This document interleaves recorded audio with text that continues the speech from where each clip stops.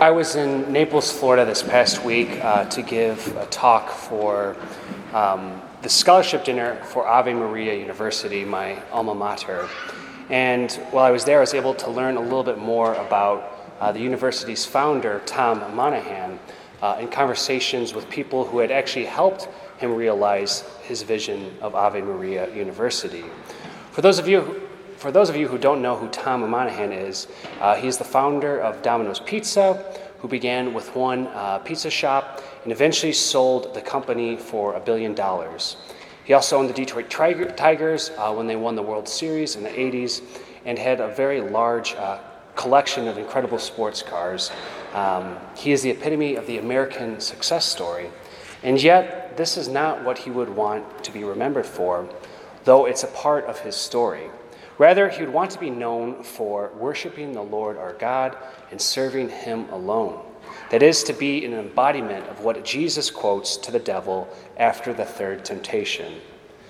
In the third temptation, the devil offers Jesus all the kingdoms of the world and all the glory of them, if Jesus falls down and worships him. The reality is that the devil will not offer you all the kingdoms of the world, and most likely will not offer you the same success that Tom Monahan had, but he surely will tempt you to place riches above worshiping God and serving him alone.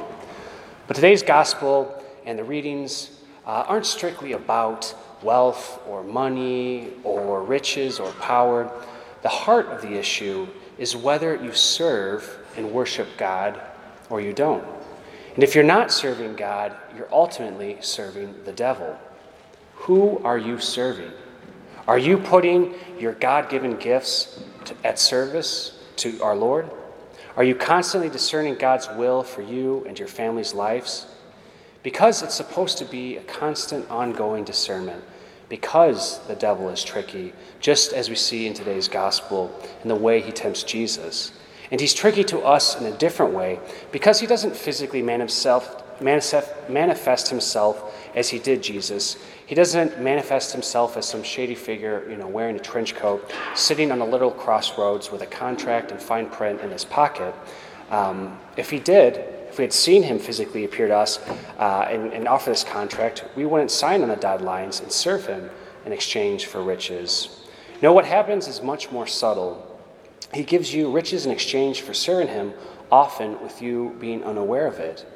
For example, let's just say you get offered a job on the other side of the country, and it offers, $20,000 to $30,000, bump in salary. And the devil gets you, what he does, he gets you obsessing over how you could get a nicer car, a bigger house, but he couches it in altruistic language and gets you just to ignore the reality of things. And so it might kind of look like this. He gets you saying, wow, our car is old. It's a 2018 model. It's too small. It's a minivan and you only have 2 kids. And we need a bigger, nicer car. And you fail to mention more luxurious. And so that's kind of what's going on. And while you're starting to think about these things, he's also, the devil's tempting you not to think, is this really a good thing for my family? Do we really need a new car? But does the good outweigh moving my family away from our community, our friends and families in school? Is it really worth, an extra $20,000 a year?